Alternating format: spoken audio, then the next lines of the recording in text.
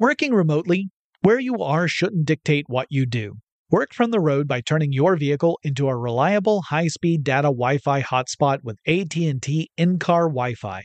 On the network that covers more roads than any other carrier, take your work on the road and AT&T will be there to keep you connected. Connect up to 10 devices and stream conference calls, finish up that presentation, or answer last-minute emails. Why wait? Go to att.com/in-car Wi-Fi today for free trial eligibility. Based on independent third-party data, number of devices varies by manufacturer. Always pay careful attention to the road and don't drive distracted. Wi-Fi hotspot intended for passenger use only when vehicle is in operation. Compatible device and vehicle required. Running a business is no cakewalk, but with SAP Concur Solutions, you can be ready for anything. You can manage travel, expenses, and AP all on one platform that's packed with AI and best practices, and that delivers it all through an easy, clear, I can't believe how simple that is experience. So, while not much can be done about that guy who never fails to burn the microwave popcorn and stink up the entire office, with SAP Concur, you can easily handle almost anything else. Take control of your business finances today at Concur.com. That's CONCUR.com. Experts claim there is nothing tougher than a diamond. But at Diamonds Direct, we beg to differ. Have you ever met a mother? Strong, radiant, timeless. This Mother's Day, give her the gift that meets her match. With diamond jewelry starting at $200. Plus Diamonds Direct's exceptional quality and unbeatable everyday price, you're sure to give her a gift that wows this generation and the next to come. Experience the thrill of jewelry shopping done right at Diamonds Direct. Diamonds Direct. Your love, our passion. Hey, this is Christina Quinn. I'm the host of Try This, the Washington Post's new series of audio courses. The idea behind Try This is to become better functioning humans without having to comb the internet for countless hours. In our first course, we learned how to sleep better. Now, we're going to learn how to make our friendships stronger. I'll offer expert tips that are doable, and I'll keep it short. So let's do this. Class is in session. Find Try This from the Washington Post wherever you listen.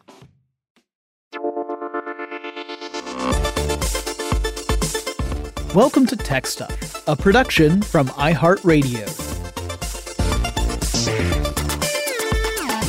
Hey there and welcome to Tech Stuff. I'm your host, Jonathan Strickland. I'm an executive producer with iHeartRadio and I love all things tech. And on April 6th, 2020, a video streaming service called Quibi launched in the United States. Unlike streaming services like Netflix or Hulu, Quibi's content is short form, though extremely highly produced. They are episodes or movie chapters that time out at around 10 minutes or less. The whole idea was to go after a relatively untapped market. People who have a little bit of time to kill, but who don't have the ability to sit down for a full half hour or longer and watch, a movie or TV show. Quibi would go after folks who might be standing in line or otherwise doing next to nothing. It would really be the smartphone crowd. Quibi would help people fill in those short gaps of the day that aren't really dedicated to something else. When Jeffrey Katzenberg first started working on the concept a couple of years before launch, it seemed like it could be a really big thing, a potential hit. But Quibi didn't count on COVID-19. I mean, to be fair, none of us did. And in fact, even when it was becoming more apparent, a lot of us were not giving it enough attention. And COVID-19 would change the landscape dramatically, taking the legs out from under Quibi before it could even launch. So today, I'm going to talk about Quibi, how it went from idea to service, and how the era of COVID-19 has really messed the business plan up for the company. But let's get into the history of Quibi. Our story starts with a famous media businessman, Jeffrey Katzenberg. He was born in New York City in 1950. He attended New York University for a year and then held a series of odd jobs before being hired on in the mailroom of Paramount Pictures. The CEO of Paramount was another famous movie businessman at that time, Michael Eisner. Katzenberg worked up through the mailroom all the way to the position of president of the Motion Pictures and Television Production Division. When it comes to American Dream stories, this one really seems to fit the bill. In 1984, Eisner shifted over to Disney, and Katzenberg joined on as a junior partner. At the time, while the company had an enormous vault of beloved movies and animation, and the theme parks were still, real vacation destinations, the company itself was kind of in the doldrums, creatively speaking. Eisner and his team helped transform that. Katzenberg oversaw the animation division as well as Touchstone Pictures, the movie studio that made stuff for, adult audiences. And he gained a reputation for being quick to cut anything he saw as dead weight, downsizing the division in the process in order to cut costs. But his ruthless aggression worked. The division had been bringing in about $320 million in revenue before he was brought on, but by the end of his run, it was close to $4 billion. Katzenberg was good at his job. Along the way, Disney had its renaissance in animated films with releases like The Little Mermaid and Beauty and the Beast, and this seemed to be a return to the company's former animation glory. Honestly, a lot of the work Katzenberg did set the stage for the Disney that we see today, a true monster of a media company that owns, practically everything. Katzenberg had a massive falling out with Eisner in the mid-90s, however.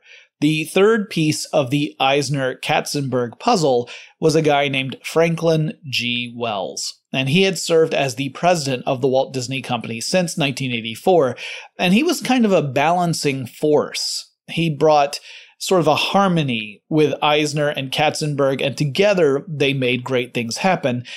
And he also didn't report to Eisner. Eisner was the company's CEO, but Wells, as president, actually didn't report to him. Instead, he reported directly to the board. But in 94, Wells died in a helicopter accident, and things became unbalanced at the company pretty quickly. Katzenberg wanted a bigger role at the company, and he felt that Eisner was blocking him at every turn, and then he was either fired or he resigned in 1994. The story changes depending on who's telling it, but he was definitely bitter about the whole thing, like super bitter. Not long after he resigned in a huff, or was fired, again, depending on who you believe, he founded a new company with Steven Spielberg and David Geffen called DreamWorks SKG. Spielberg, Katzenberg, Geffen. Get it? And it would be a new animation and live-action film studio. Katzenberg was determined to repeat the success he had at Disney and then beat them at their own game. If you've seen the film Shrek, you will have seen some of Katzenberg's bitterness built right into the movie. The movie has a sequence in which the villain's plans for an amusement park that lampoons the Disney theme parks plays a role, and it was definitely a jab at Disney. Very mature. Anyway, DreamWorks produced several hit films, though I would argue they aren't quite the classics of the Disney Renaissance animated films, but that's a discussion for a totally different podcast. A decade later, DreamWorks spun off the animation division as its own subsidiary called, fittingly enough, DreamWorks Animation. Katzenberg was at the helm. Katzenberg was also an executive at the live-action DreamWorks company, at least until Paramount Pictures, Katzenberg's old employer, purchased it in 2006. In 2014, 20 years after he founded the original DreamWorks company, Katzenberg sold the animation studio to NBC Universal for $3.8 billion. Now, Katzenberg was already extremely wealthy, but he took home a few $100 million from that sale, and then he jumped into his next venture. To do that, he first established a holding company in 2017 called WonderCo. It's WNDRCO. Through this company, he could establish other ventures that, actually do things. Holding companies typically only exist to own other companies, and it all has to do with money and taxes and leadership hierarchies and stuff. I don't want to go into it. Quibi would become one of the earliest ventures of this holding company, though at the time it had a different name, New TV. That was always intended to be something of a placeholder, and the idea was to create a video streaming service aimed at young adults who are increasingly relying on smartphones to access everything. The opportunity seemed fairly obvious: create a service designed for smartphone users with short-form content. Katzenberg would make sure that the content was studio-level quality, with big names attached both to star in and direct or produce the shows. But the stories would be designed to play out in the time it takes to, say, wait in a line to order at Starbucks, or ride a subway train, or whatever. It would fill a niche that other services didn't quite hit. Stuff on Amazon or Hulu or Netflix was long form for the most part, requiring longer viewing times, and the short form stuff on services like YouTube tends to be a few, or sometimes several, steps below studio quality productions. So it seemed like a pretty solid bid. There were a lot of things Katzenberg was going to need to do to make this idea into a real business. He was going to need investment money to get the ball rolling. He was going to need someone to serve as the leader of the business, a CEO for the company. And he was going to need to establish agreements with studios and filmmakers to produce content for the service and advertisers to support it. So while new TV would spring up as an idea in 2017, it would take a little bit longer to become a reality. Now, one of those three tasks, finding a leader, Katzenberg would check off in early 2018. That leader would be Meg Whitman, another famous entrepreneur in tech. So we need to hear a bit about her story as well. Whitman was born in 1956 in Long Island, New York. So we got a couple of New Yorkers here. She attended Princeton and Harvard. She earned a master's degree in business administration, and then she went to work for Procter & Gamble in the brand management division in 1979. She got married and relocated to California in 1981 and joined the consulting firm Bain & Company, where presumably she fought Batman. Wait, I'm sorry, I'm being told this is a different Bane. It's spelled differently in everything. Okay, that's my bad. In 1989, she became the Senior Vice President of Marketing of Consumer Products over at the Walt Disney Company. So from 89 to 92, she worked as an executive at the same company as Katzenberg, though they were in very different divisions of that company. Katzenberg over in the studio side, and Whitman over on a strategic planning side. Whitman did say that part of her job was to keep people like Katzenberg contained inside a box, and Katzenberg hated that. That was in an interview that they gave at South by Southwest in 2019. From 92 to 98, she worked as an executive or leader of a few different companies, including some that were difficult to manage. In 1998, a headhunter approached her about joining a new startup called eBay, and it took some convincing, but she eventually agreed to be the company's president and CEO. Now, at that point when she joined, eBay had about 30 employees. By the time Whitman left the company in 2008, the number was closer to 15,000. She had seen the company grow tremendously and kept it afloat even after the dot-com bubble burst in 2000 and 2001. Oh, and also while at eBay, Whitman would join the board of directors of, drumroll please, DreamWorks, bringing her back along with Katzenberg. After retiring from eBay, Whitman turned her hand to politics. She ran for governor of California in 2008 and spent millions of dollars, including an enormous amount of her own money, on her campaign. She actually broke the record for campaign spending in the United States in the process. She got the Republican nomination for governor, but ultimately lost the election to Jerry Brown. In 2011, she joined the Hewlett-Packard board of directors and became the president and CEO of the company. 4 years later, she was in charge when HP split into two separate companies.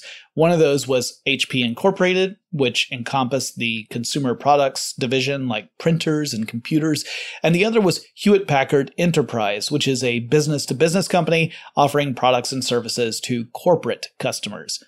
Whitman made the move over to HP Enterprise and served as CEO until she announced her retirement in November 2017, although she wouldn't actually step down until the following February. In late January 2018, news broke that Meg Whitman would become the head of Katzenberg's new media company, then known as New TV, and she would also be the first official employee of that company, and officially started work in March 2018. Katzenberg would serve as chairman of the board and a bit of a busybody. At that same time, news outlets were reporting that this fledgling startup had a pretty massive goal for raising investments to the tune of $2 billion with a B dollars, a princely sum.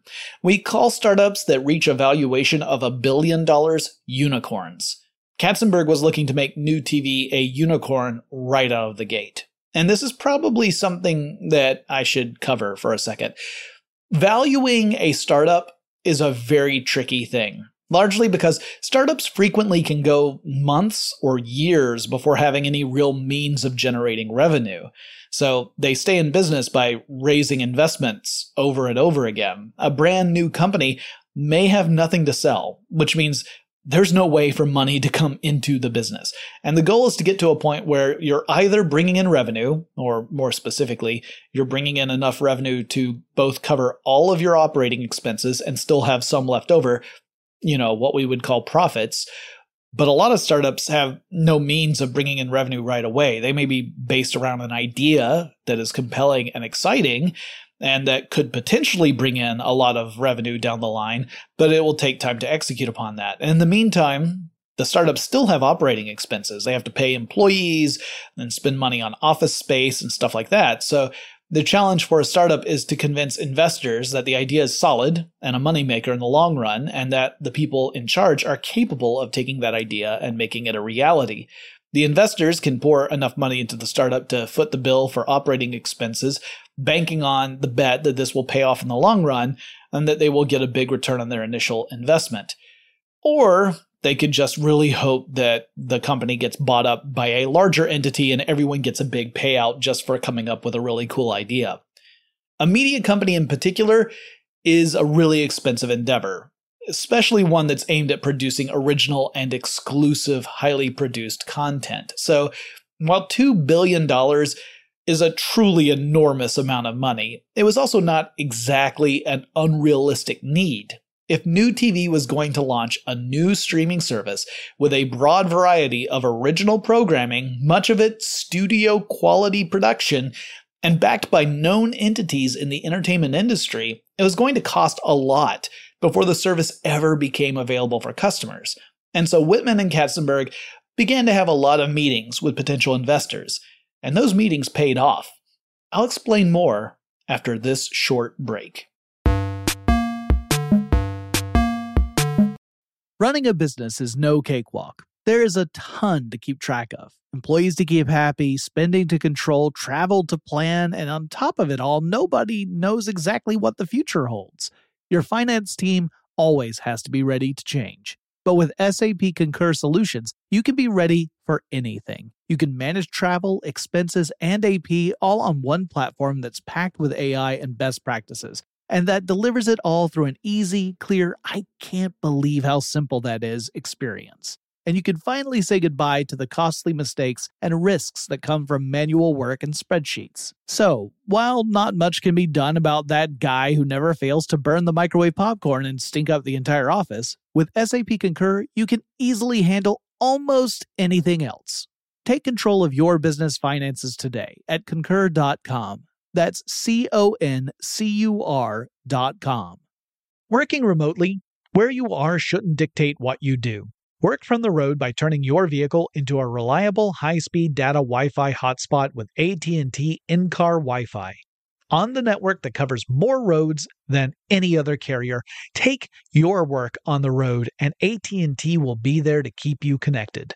Connect up to 10 devices and stream conference calls, finish up that presentation, or answer last-minute emails. Why wait? Go to att.com/in-car Wi-Fi today for free trial eligibility.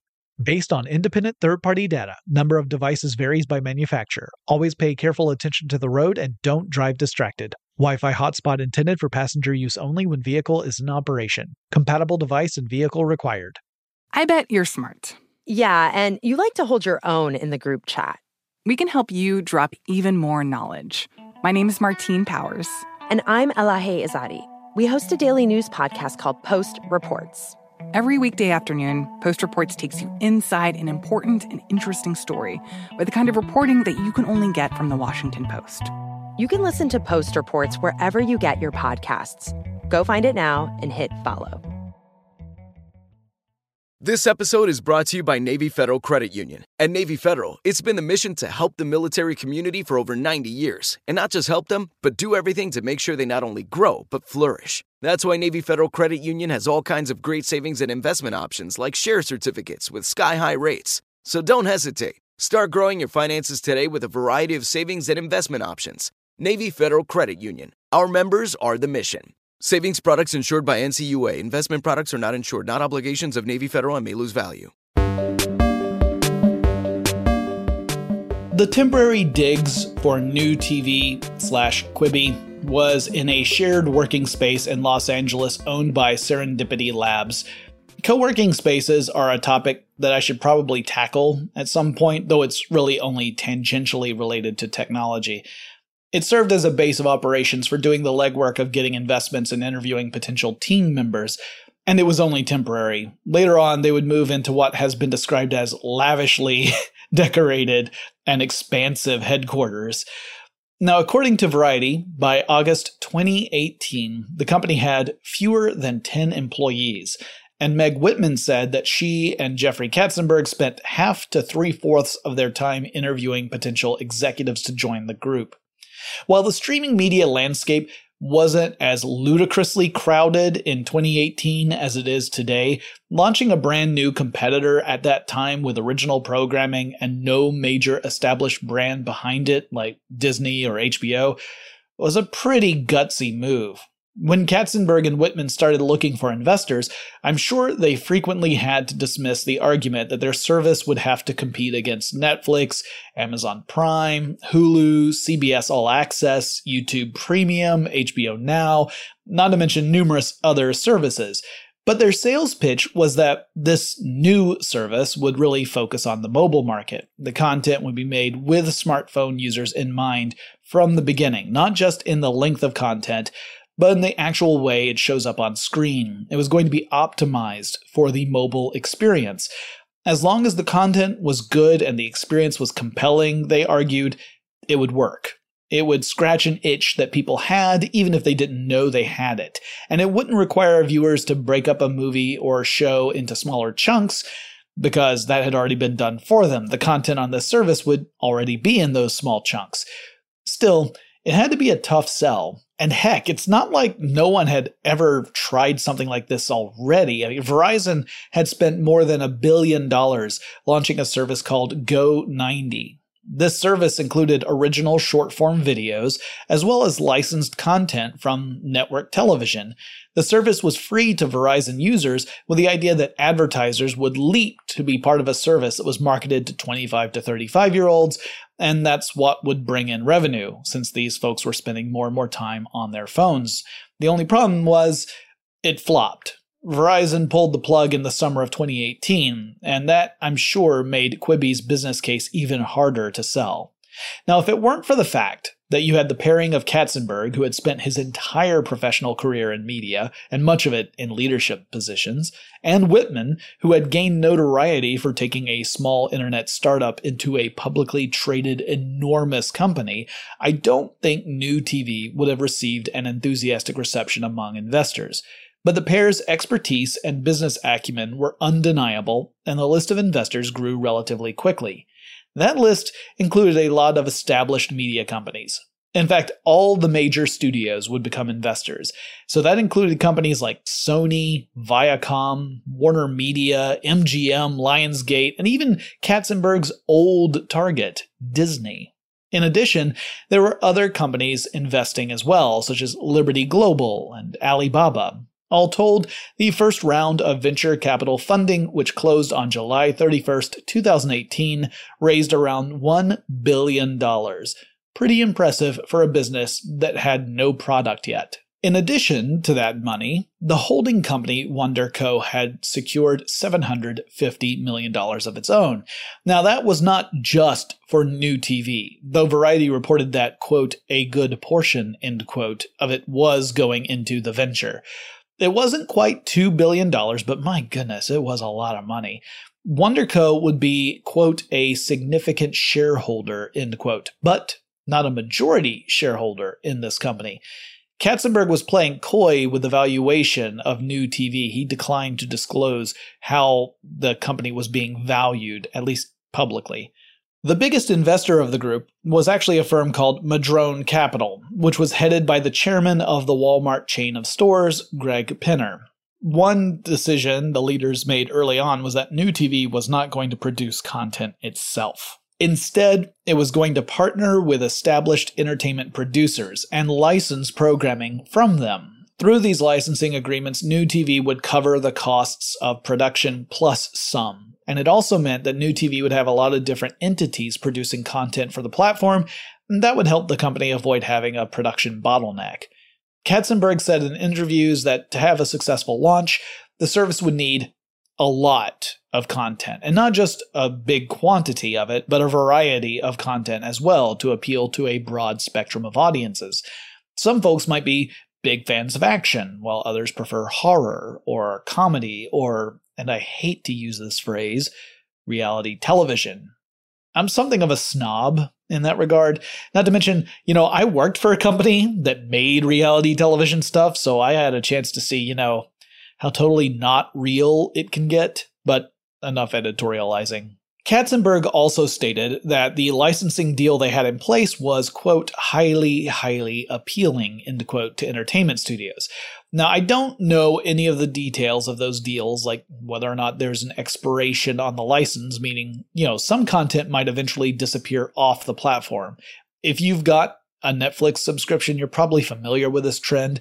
Honestly, I'm still upset that the sketch show That Mitchell and Webb Look disappeared from US Netflix streaming. But anyway, Vulture reported that the deals typically included the cost of production plus another 20%. So that's not bad. Now, at this point, the venture was still called New TV, and the plan was to launch by the end of 2019. That would mean building out the infrastructure, building the app itself, securing the cloud services, or building them, but my guess is that Quibi relies on a major vendor to host the actual service, licensing all the content for launch, figuring out the marketing strategy, and getting those advertising deals in place. As for revenue, that was really something that Whitman and Katzenberg actually had concrete plans for, which is a nice change of pace with startups. Typically, when I do talk about startups, the details around how the company is actually going to make money get a little fuzzy. In fact, I suspect a lot of startup founders are just hoping that a bigger fish is going to come along and scoop up their company, buying it for a ridiculous amount of money, and then some bigger company is then saddled with a service that might not ever even generate revenue. But this was not one of those cases. From the start, the plan was to offer 2 tiers of subscription service. One would be an advertising light option, kinda similar to how Hulu operates, where the subscription fees would be subsidized by in-app advertising. It would happen in between those short videos. The second option was to be an advertising-free plan in which subscribers would pay a little bit more, but would be spared ads. Generally speaking, Whitman said, her job was to focus on business strategy, while Katzenberg would spend his efforts on securing content. And they must have been working pretty darn hard. Whitman told the press that New TV was merely a placeholder name and that they would soon announce a new official name for the service. And sure enough, in October 2018, the new name was launched. New TV officially became Quibi. Now, the word Quibi, Q-U-I-B-I, is a combination of the words quick and bite, because that's what the content on the service is all about. Quick bites of content, whether it's drama or comedy or whatever. Around that same time, Katzenberg announced that filmmaker Guillermo del Toro, who has made some truly phenomenal films that I adore, would be making some sort of zombie story. Sam Raimi, another filmmaker whose work I love, would be producing a horror anthology called 50 States of Fright about folklore and urban legends in the states of the United States. Jason Blum also had a project announced, so at least when it came to horror, Quibi was shaping up nicely.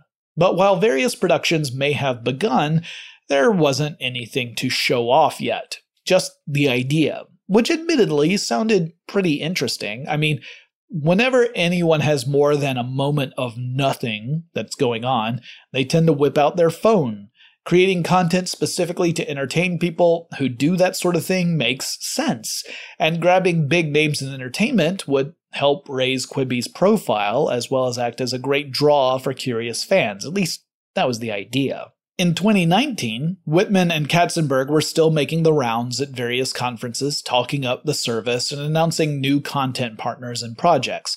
At South by Southwest in 2019, hey, you guys remember when we used to have South by?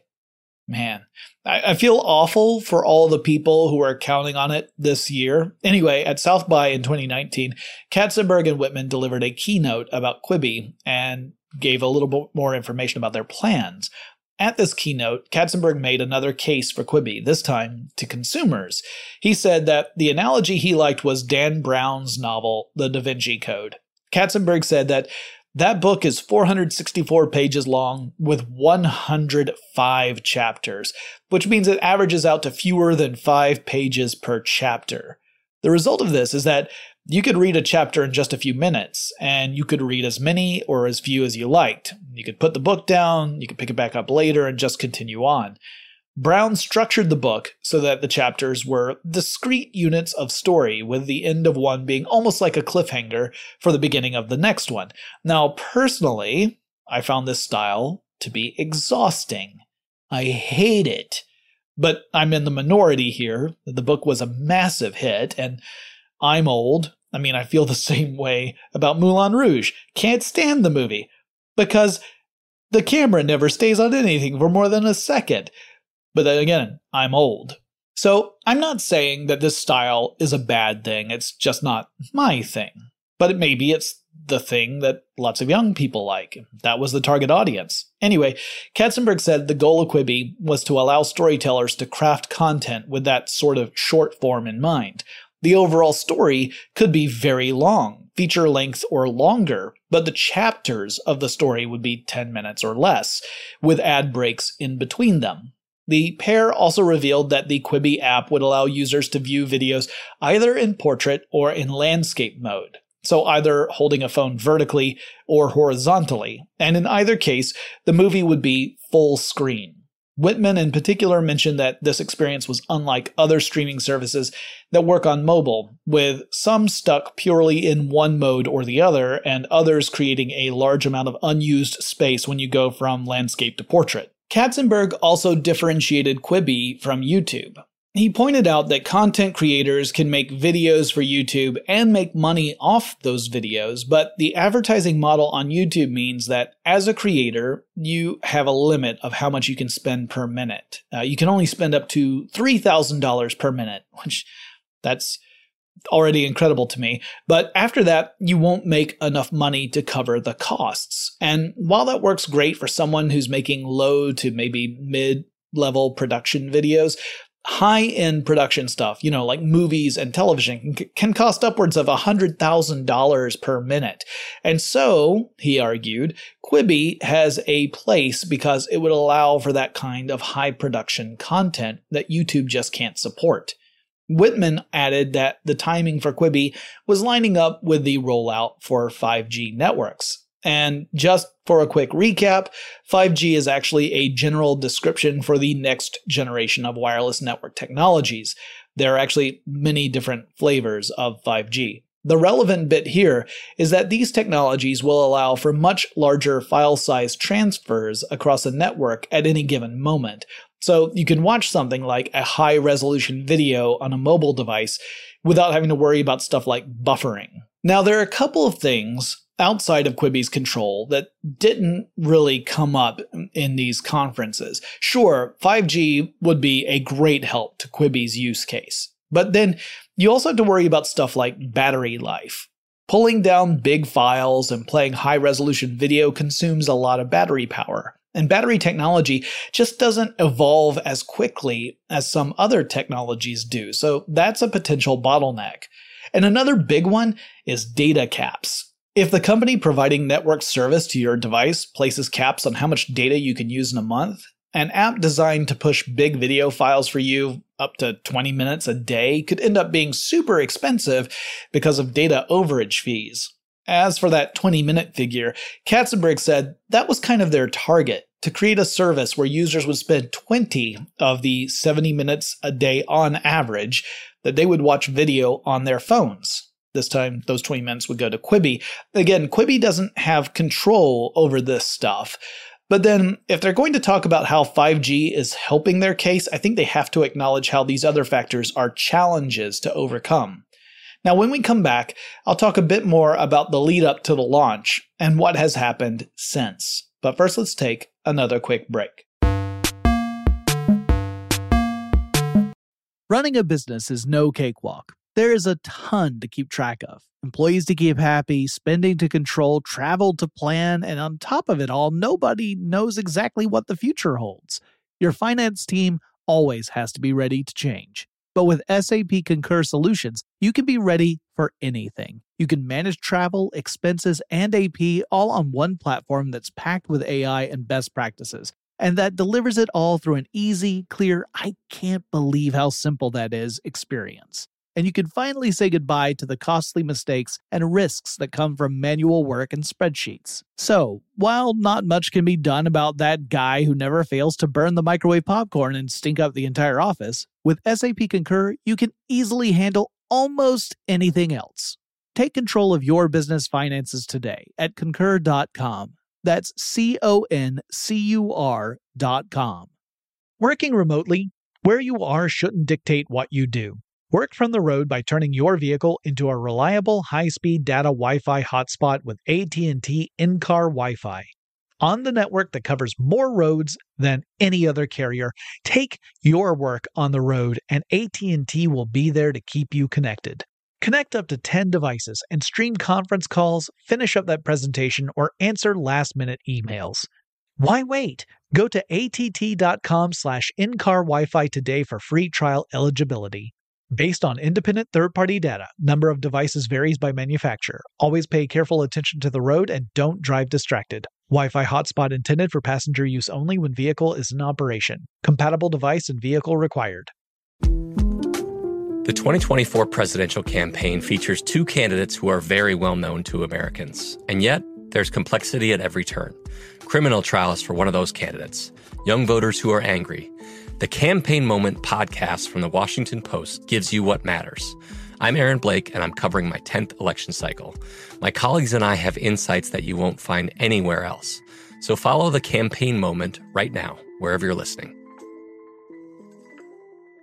This episode is brought to you by Navy Federal Credit Union. At Navy Federal, it's been the mission to help the military community for over 90 years. And not just help them, but do everything to make sure they not only grow, but flourish. That's why Navy Federal Credit Union has all kinds of great savings and investment options like share certificates with sky-high rates. So don't hesitate. Start growing your finances today with a variety of savings and investment options. Navy Federal Credit Union. Our members are the mission. Savings products insured by NCUA. Investment products are not insured, not obligations of Navy Federal and may lose value. The content plan for Quibi was incredibly ambitious. The idea is for the service to launch a Lighthouse series every other week. A Lighthouse series is a prestige story consisting of several chapters that collectively would make the story feature length. So every other Monday, Quibi would launch a new series consisting of 10 to 15 chapters or so of episodes, each around 10 minutes in length. In addition, the service has news shows that update daily, clip shows that show sports highlights, documentaries, reality TV shows, competition shows, entertainment news shows, the list goes on. Katzenberg said the service would launch 100 new short videos on Quibi every week. So that means more than 5,000 per year. In fact, for the first year, the idea was to release 8,500 Quibis. It's a truly enormous amount of content. So it's no wonder that the company was still seeking out an additional $1 billion in funding in 2019, after having already secured more than $1 billion the year before. By the end of 2019, the streaming landscape had changed a great deal. And this was before the COVID-19 crisis. Disney had launched Disney Plus. HBO Max was a new service on the way. Several other high-profile services had either launched or announced an upcoming launch. A crowded streaming space was getting even more crowded. with each service competing for the entertainment dollars of consumers. The fact that Quibi was aiming purely for a smartphone viewing experience rather than a service that was meant for televisions that could also be viewed on smartphones was a big differentiator, as was the price. In June 2019, at the Produced By conference in California, Katzenberg and Whitman announced that Quibi's ad-supported subscription would cost $4.99 per month. If you wanted to upgrade to the ad-free experience, you could pay $7.99 per month. Compared to other streaming services, this is on the low side, but not outrageously low. The standard package for Netflix is $12.99 a month. Hulu's basic plan with ads is $5.99 per month. Without ads, it's $11.99. Amazon Prime, if you subscribe to it on its own, is $8.99 per month. Disney Plus is $6.99 per month. Also, apologies for talking about all of this in terms of US dollars, but to go through all the variations and explain which services are available in various countries would be a really long and boring discussion, even for my show. Quibi continued the march toward launch, paying for content production and negotiating ad deals, and along the way, some early trouble signs started popping up. A few executives began to depart the company. One was a former Hulu executive named Tim Connolly, who was the head of partnerships and advertising. He left in August 2019, and the company subsequently eliminated the position he had held. Another was Janice Min, formerly of The Hollywood Reporter, who had served as the head of Quibi's daily content, like news. And the scuttlebutt was that Min had been having conflict with Katzenberg, who was particularly involved with content. There were rumblings that Whitman and Katzenberg had a bit of beef between each other on occasion, and rumors that Whitman had even threatened to walk away from the business if Katzenberg didn't back off a bit. So the implication was that Katzenberg was really micromanaging, and Whitman felt she wasn't being allowed to do her job. I don't know how true those rumors are, but whatever the case may be, Whitman stuck around. Connolly and Min would not be the only executives to leave Quibi, though the next one I'm going to mention didn't make tracks until after the service actually launched, so I'll get to that in a little bit, and I guess that's something. Quibi landed ad deals to the tune of a few $100 million leading up to the launch, and the advertisers included really big names like Google, Walmart, PepsiCo, and more. Whitman was instrumental in making those deals, and the ad dollars would be there when the service, now scheduled to launch in April 2020, would go live. So the stage was set by late 2019. The company was banking on some hunches, but didn't have much hard data to support them. And the initial idea was to only offer Quibi for smartphones. There was no intention to offer a version that would play on televisions or computers. And then we get to 2020. And the COVID-19 outbreak. Now, I don't have to tell any of you how disruptive the outbreak has been, particularly in the United States, where we see continuing trend of people behaving in irresponsible ways. And I apply that label to everyone from citizens to politicians. COVID-19 has changed just about every aspect of life, and it definitely changed how people are accessing entertainment. With more people staying home, there was less of a need to access stuff using a smartphone. I mean, we've got computers and TVs and game consoles and other stuff right there in front of us. I think a lot of us use phones because in our normal lives, that's the option that's open to us. We want stimulation and entertainment. We've got the phones with us all the time, so that's the solution to our perceived problem. In the olden days, before smartphones, we had to wait until we were at some sort of connected screen, whether it was television that was connected to satellite or cable or even an over-the-air antenna or a computer connected to the internet. Smartphone entertainment was sort of a matter of necessity once it was able to support it. Suddenly, Quibi's use case seemed less relevant. The nature of the game had changed dramatically and unpredictably, leaving Quibi's whole value proposition in question. The service launched on April 6, 2020, and it included a free 90-day trial with ad-supported service. Not surprisingly, a lot of folks downloaded the app. when it first launched, nearly 3 million within the first 2 weeks. But the real test was yet to come. For 3 months, people would be able to surf Quibi and check out content. Would that be enough to hook them so that they would pay for a subscription once the 90 days were up? There was definitely no shortage of content. There were tons of options with big name talent attached to them.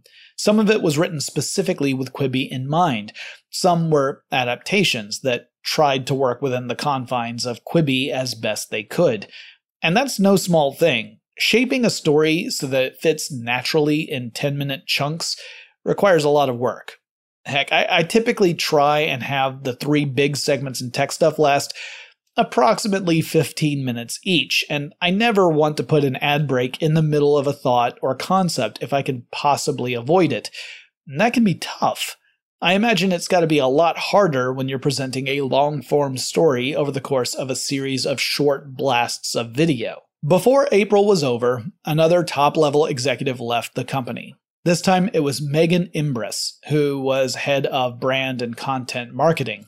In a departing email, she said that post-launch was, quote, opportune time to transition, end quote. I imagine so. I bet it's getting pretty darn hard to land brand deals right now. The company saw the limitations of having the service only available on phones was going to be an issue in the stay-at-home world of COVID-19.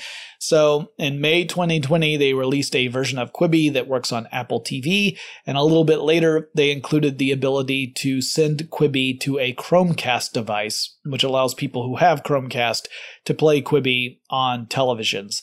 This was a quick pivot to try and course correct for a world that was drastically different than 2019, when the potential for the service seemed, fairly relevant. In June, the Wall Street Journal ran a piece analyzing how Quibi was doing. The company had a goal of hitting 7.4 million subscribers after the first year, so by April 2021, in other words. According to the Wall Street Journal piece, it was really on track to just hit 2 million subscribers. And this piece also went out before the 3-month free trial period had expired.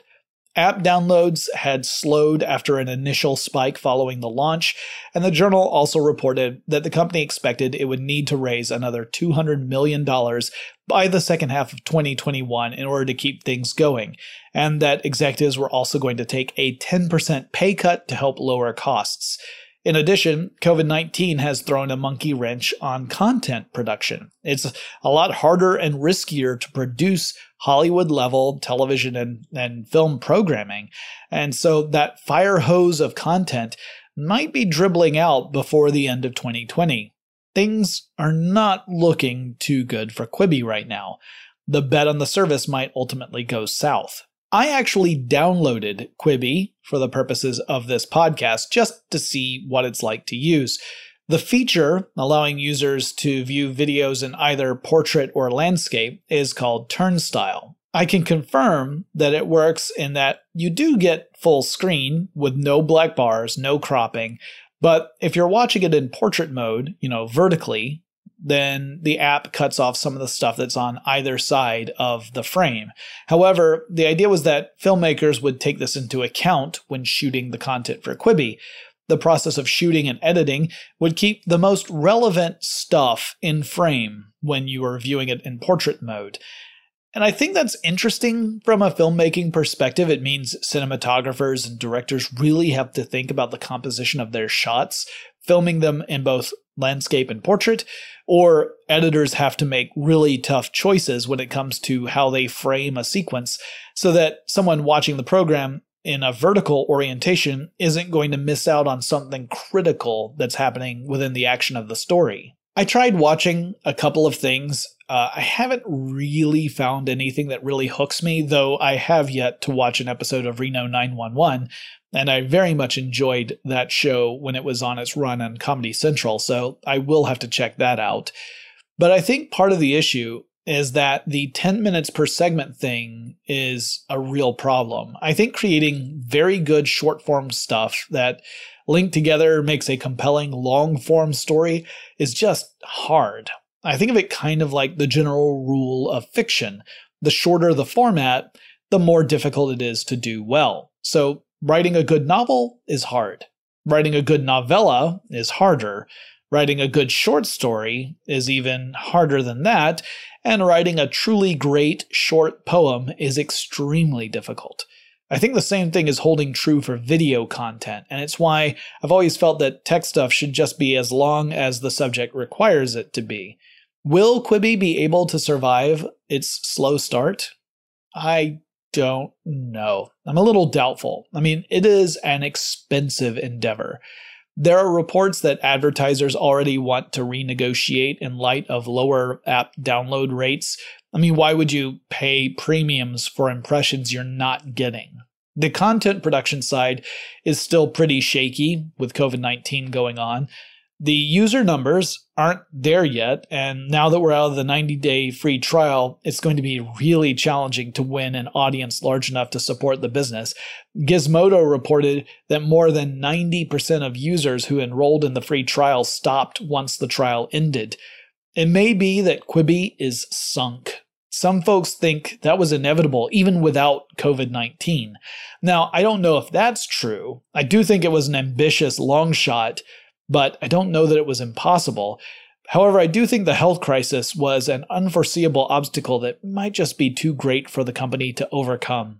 To all the people out there who are working for Quibi, my heart goes out to you. For all the writers, actors, directors, and crew who are getting work because of Quibi, people who had a chance to be part of something new, I feel for them too.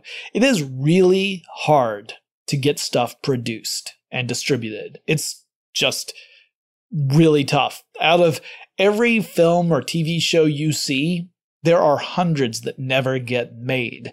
So I hate to see any venture like this fold, even if I don't think it worked all that well. As for Whitman and Katzenberg, they'll be fine. The investors, they'll be fine too. It'll sting a bit, but let's face it, they're wealthy too. They can handle a sour bet that's not going to break the bank for them. But for all the people who are the rank and file who are working for this, that's tough. And I really hope things turn around.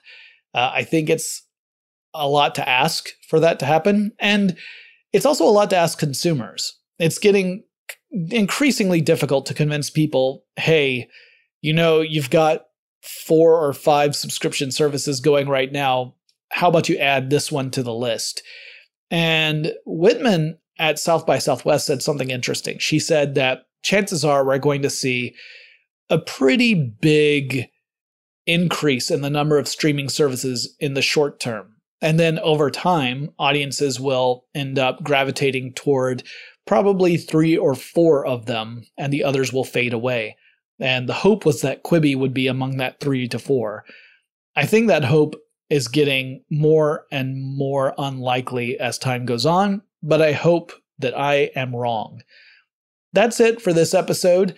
It's interesting to cover a company that has only really been live since April of 2020 and is already on very shaky ground.